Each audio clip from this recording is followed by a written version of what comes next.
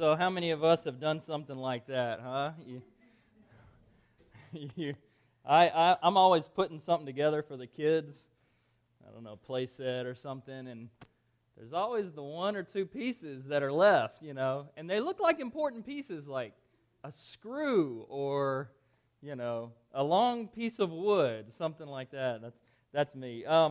So we are starting this new series. It's called Next Time. Next Time Will Be Better. And let me give a disclaimer.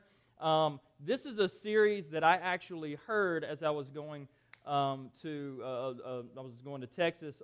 It was a few months back, and I was praying through it, and I just thought, man, this is a really good series, and I think our church should hear this. So most of this stuff is not something that I came up with. I'm not the genius behind this. I just know that there's some great stuff in Scripture, and this is by a guy named Andy Stanley. I listened to a lot of different messages, and most of them are kind of boring, or dull, or something, or there's not much meat to it. And so everybody's got some good stuff and stuff. But this was really something that I thought, man, our church should hear this. And so I changed it up. I messed with it a whole lot, added a bunch of stuff to fit us and not a big, huge mega church. But I'm just going to go ahead and give all of the credit to him, just so I don't have to go, this one's mine. That point was mine. That was his. Okay, so anyway. So we're going to start this series, and the series is Next Time Will Be Better. And if we're honest with ourselves, we know that we have to start over sometimes. And sometimes it's many times. And the question is, how do we ensure that next time will be better than the last time, right? So, for instance, we learn from the mistakes in areas of life that matter the least. We learn in those areas real quick, right? Board games, right? You learn Candyland, how to play that, how not to mess up real quick, right? Sports, hobbies, texting, right? Oh, I sent that out to everybody. Won't do that again, right? For example, Zach, can I borrow you for a second? Stand up. You ever play slaps? Yeah, the hand game. All right. Real easy. I'm going to do the same thing over and over again. Ready? There you go. See how quick he learns? Look at that. Look at that. It just... You're incredible. Yeah. So we learn real quick in the little things that matter. Now, the areas that matter most, we tend to repeat our mistakes. Why is that? Finances, school, work, relationships. I mean, there's all kinds of areas in our life where we just tend to repeat these mistakes. And then when we repeat them, we go, when will I ever learn? Right? That's the question. When will I learn? And this is big because there is one common denominator in all of the mistakes that you make and that I make. You know what that is? It's you. It's me, right? You follow yourself around. And here's the thing. Life has enough problems, and it has enough unavoidable pain. So why would we want to add more pain to us? So in this, we're going to do a 4-part series, and we're going to talk about how to start over and make next time better than the last time. Now, I want you to know you're not alone. Everybody in here is kind of shaking their head, right? Everybody's like, I've been there, know that, right? Everybody in here has done something. And you may be thinking, well, he's talking to me. I am. I'm talking to you, and I'm talking to me, right? Because I've done this as well. So there's not a person in this room who hasn't gone and to, say, Cold Stone Creamery, right? We're not going to any of these frou-frou yogurt places with a fat-free. We're going for the good stuff, okay? We're going to eat the stuff that it's going to put something on our hips, all right? And so there's not a person that's gone to Cold Stone and said, you know what, I'm just gonna have the small version. I'm just going to have the small version. And it was so good, right? And then the next day, you go back. And you get the medium. No, just give me the large. I'm going all in, right? And this is like small compared. You've been to those yogurt places where they're like, these gigantic tubs. They're like charged by the ounce, right? But it's fat-free, so it's okay. Hope that stays. There we go. So there's not a person who hasn't gone back for that rocky road or that caramel dulce de leche. Look at that. Oh, that is, I'm getting hungry. I had Pop-Tarts for breakfast. So, and that's the problem, isn't it? The second time around, the second time you make the mistake isn't as bad. It's worse because you knew better. And that's what we're like, I knew better. And everyone has something that they fight against, something repetitive that keeps coming up in their lives. And the thing is, if you allow it to, it will put you in a downward spiral. And it's hard to get momentum to move back the other way. There's an example in Scripture. His name's Abraham. When we're going to look at him, one point is when he's called Abram, and one point is when he's called Abraham. And you're going to look at this example, and you're going to feel good about yourself. I promise. Because you're going to look at his struggle, and you're going to say, my struggle's not near that dumb. My struggle's not near that bad. Okay, so Genesis 12, we're going to look at a couple of different passages today. Genesis 12, and if you want to read the whole thing, the whole story is in verses 10 through 20. We're just going to read a few verses, kind of understand the problem here. And in verse 11, he's about to go into Egypt. There was a big famine, and Egypt had the food. And it says, as he was about to enter Egypt, he was with his wife Sarai. Now remember, he's called Abram at this point. Abram. He's just been called by God. God has not changed his name yet. His wife is Sarai. He says, to Sarai, I know what a beautiful woman you are. When the Egyptians see you, they will say, this is his wife. Then they will kill me, but will let you live. Say you are my sister, so that I will be treated well for your sake, and my life will be spared because of you. Okay, so you look at this verse and you go, okay, right? I mean, it doesn't sound like Abram's really trusting God here. Okay, verse 14 through 16. When Abram came to Egypt, the Egyptians saw that she was a very beautiful woman. And when Pharaoh's officials saw her, they praised her to Pharaoh, and she was taken into his palace.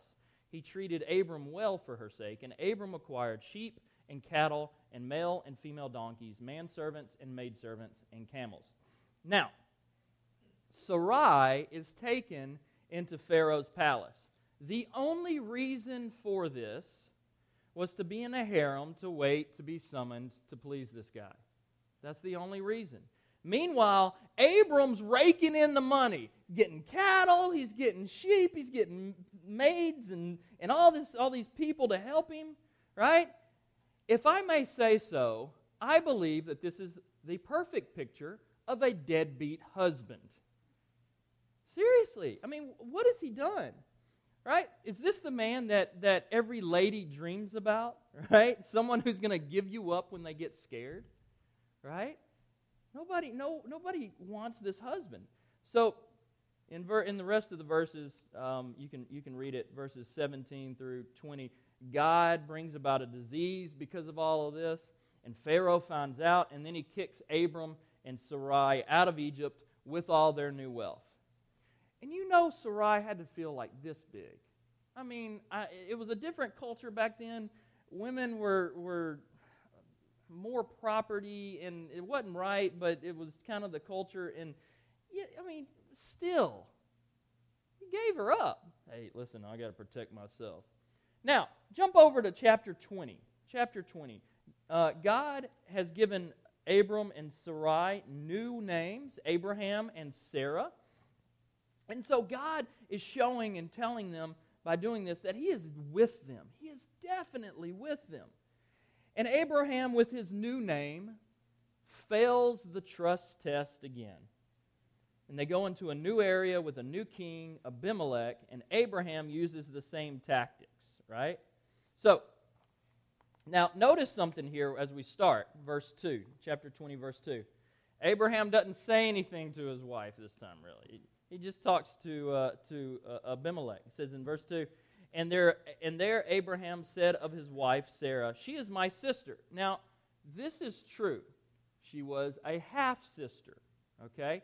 So back then, it was a different time. The bloodlines weren't as messed up if something like that happened now. And so it was okay. She's a half-sister. And so it's a partial truth. It says, "Then Abimelech, king of Gerar, sent for Sarah and took her." So you look at this verse and you're just like, Abraham, you just want to slap him around a little bit. Oh, come on, man. And verse 3, it says, "But God came to Abimelech in a dream one night and said to him, 'You are as good as dead because of the woman you have taken. She is a married woman.'" So we begin to see God act again. Verse 4, "Now Abimelech had not gone near her, so he said, 'Lord, will you destroy an innocent nation? Did he not say to me, she is my sister? And didn't she also say, he is my brother? I have done this with a clear conscience and clean hands.' Then God said to him in the dream, 'Yes, I know you did this with a clear conscience. And so I have kept you from sinning against me. That is why I did not let you touch her. Now return the man's wife, for he is a prophet, and he will pray for you, and you will live. But if you do not return her, you may be sure that you and all yours will die.'" So, we've got some serious issues here, right? God once again comes to Abraham's rescue. Now listen, if God will stick with a deadbeat husband, then He's going to stick with you as well. How does your problem look now, right? It's not too bad, is it? But you have to follow Him. And you have to do your part, and you have to make the right decisions. Now, I want to talk about three myths that we need to challenge, and we need to change in our thinking, okay? They're going to seem simple, but we all tend to make these assumptions and subconsciously believe them, okay? And we're going to see Abraham did not address these things in his issue. So, the first one is the experience myth. Experience makes me wiser. Experience makes me wiser. In light of what I've gone through, I'm more wise because of it. This is not true.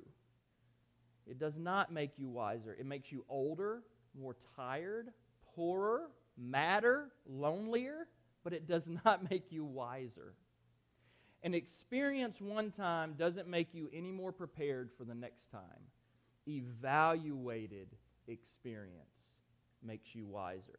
There's a reason that the guys in the NFL and the NBA and the major leagues, Major League Baseball, there's a reason that they review their performance, that they look at themselves on tape, and then they look at their opponents on tape as well, and then they go out and they implement what they want to do, how they want to tackle that opponent, how they want to change something that's gone wrong in themselves. There's a reason that they do that, and that is to see that change occur. And it doesn't seem like Abraham has stopped to evaluate what all took place the first time. Now, you know this is true because of the friends that you have, right? You've got friends who make the same mistakes over and over and over again, right? But here's the thing. When it comes to ourselves, it's hard to see those things until we've already done it, right? It's like, So evaluated experience will set you up for success the next time. And it's not just evaluated experience, but it's evaluating through the eyes of God. Going to God and saying, "God, I need your help here. Show me what I've done wrong. Show me how to do better next time. Show me how to live for you." When you look at your life, or better yet, get an honest, godly person to come and look at your life. And just sit down with them over coffee and say, "This is what's been going on. This is my situation." And when they are truthful with you, or you are truthful with yourself, with everything that's happened, and then you allow yourself to experience the pain and the shame and the regret, you're not going to do it again. But if you just push it off and don't experience those things, you will. Because nobody likes those feelings. But God gave us those feelings for a reason, didn't He? So that we wouldn't do it again. Now, the second myth is called the know better myth. Since I know better, I'll do better. right? But we don't see this come true with Abraham either. You think that just because you know the difference between right and wrong, you will do what is right. But knowing doesn't mean you'll do better. Knowing better doesn't equal the strength that you need or the ability or the power or the self-control to do better the next time. Unless you make changes to your life, you will continue the cycle even though you know better. Now here's the question you need to ask. If I know better, what must I do before the next situation arises so I can actually do better? Abraham did not ask himself this question either. And the third one is the time myth. The time myth. Time is against me. Time is against me. The clock is ticking. I'm not getting any younger. All the other people my age, right? I need to move fast and get back in it. And all of these things, this is the most destructive myth that is out there because it is absolutely false. There is a reason that second marriages have a 90% divorce rate. There is a reason that getting remarried too fast is usually the worst thing for a divorced or a widowed person because they have not had time to evaluate what happened and they feel the clock ticking. But the problem is still the same. It's still you, right? It's still me. And time is your friend no matter what the situation. With every transition, this is true. Coming off of the first time, you are out of balance. Your emotions are just wacky and they're heightened and thinking isn't clear. Emotions are like temperature, right? It pops up real quick, but it takes time to come down. And it's the same with these things. Those things don't come down near as fast as they go up. So jumping back into whatever's next before the temperature has come down and before you kind of have this stable equilibrium, you can't make wise choices. You can't be smart about what you're doing. But when you are healthy and you have clarity and you can see things right and you make better decisions. But until you have that clarity, you have no business making decisions because that takes time. Not these major decisions. Time is your friend, but it feels like your enemy. Your circumstances, when you're in these situations, they aren't unique. They feel like they are because you're in the middle of it, but they're not unique. If you want next time to be better than the last time, you need to wait. You need to wait. Abraham didn't wait, and he didn't evaluate. Ha-ha. Nice little rhyme, huh? He jumped right back into the same situation. He jumped right back in it. Now, there are so many people in the Bible that God used in an incredible way that had this first-time failure and a huge second-time success. But there was a huge span of time in between. Moses kills a guy, disappears for 40 years, then comes back and is the hero. David is kicked out of King Saul's palace, and he's on the run for 12 years, but later returns to be king. Abraham, in separate situations, he decides to take matters into his own hands to have an heir, but then 7 to 10 years later, God fulfills his promise to him anyway and passes the line down through his true son. Paul, he's the best Pharisee in the land, and he's killing Christians left and right. And then God rattles his cage, and he disappears for years and years and years, and then emerges the second time around to serve God in the right way. In every instance, there is an interval of years before the second time around. Years. Not only was there a gap of time, but there are two things that occurred that I think we all need, every single person needs. And that is a divine sense of destiny and an abiding humility. A divine sense of destiny because they knew God was up to something and they got to be a part of it. and an abiding humility, because no matter what God was doing, I'm not going to get proud and arrogant about it. Now, there's one question that in any moment and in any decision you can ask God, no matter where you're at. And this question embodies like the totality of the things that we just talked about. And this question can change your life if you will constantly ask Him. It's not a question that Abraham asked himself or asked God in his two situations. That question is, what is the wise thing to do? What is the wise thing to do? This question will help you make healthy, long-term decisions instead of these degrading, repetitive, short-term decisions. What is the wise thing to do here in this situation? And by asking God this question and following His answer to it, you are giving control of your life over to Jesus instead of taking the reins yourself and messing it up all over again. Let me close with this. Romans 8:28. It says, "And we know that in all things God works for the good of those who love Him, who have been called according to His purpose." And we know that in all things God works. This is Paul talking to the Roman church. He said, and he's talking to them because they got all kinds of things going on. And this is an amazing verse, because if you don't allow God to use all things, especially the bad things, then those things will come back to haunt you later on in life.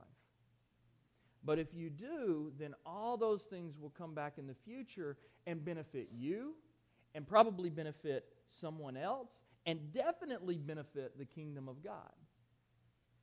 And he says, for the good of those who love Him, who have been called according to His purpose. God can work through and redeem and bring value through anything you have done in your life. Anything. But you have to invite Him to do so. If you do allow Him to do that, He can repurpose anything in your life. If you don't, you'll waste your time. The next time can be better than the last time because you plan for it to be and because you seek God for it to be. Notice the last part of this verse. It is for the good of those who love Him, who have been called according to His purpose. That is those who follow Christ. It's not those who say, yeah, I believe there's a God, and then run off and do their own thing. It is for those who follow Jesus. You have been called according to His purpose. Live according to that purpose. And go to Him. Say, God, I'm in this situation. What's the right thing to do? What's the wise thing to do here? Because I need your help. And when you do that, He rushes in and He says, I've got you. And He'll let you know. But if you turn your back and you don't follow His purpose, then you'll waste your time. Next time can be better than the last time because you plan for it to be and because you seek God for it to be. Let me pray. Father, thank you for your word, and thank you for godly men and women who you give these ideas to and these thoughts to, and how you speak to them through your word. I pray that you will take us as we have heard it now, and that you'll change our hearts. Each one of us, God, we have these situations in our lives. They're all different. We know that. But you're the God who sees all things, knows all things. We ask that you will take these things that we repeat and change our hearts and change these situations so that we can have the next time be better than the last time. We ask for you, Holy Spirit, to work in us, convict us, encourage us, help us to follow your plan. We pray this in Jesus' name. Amen.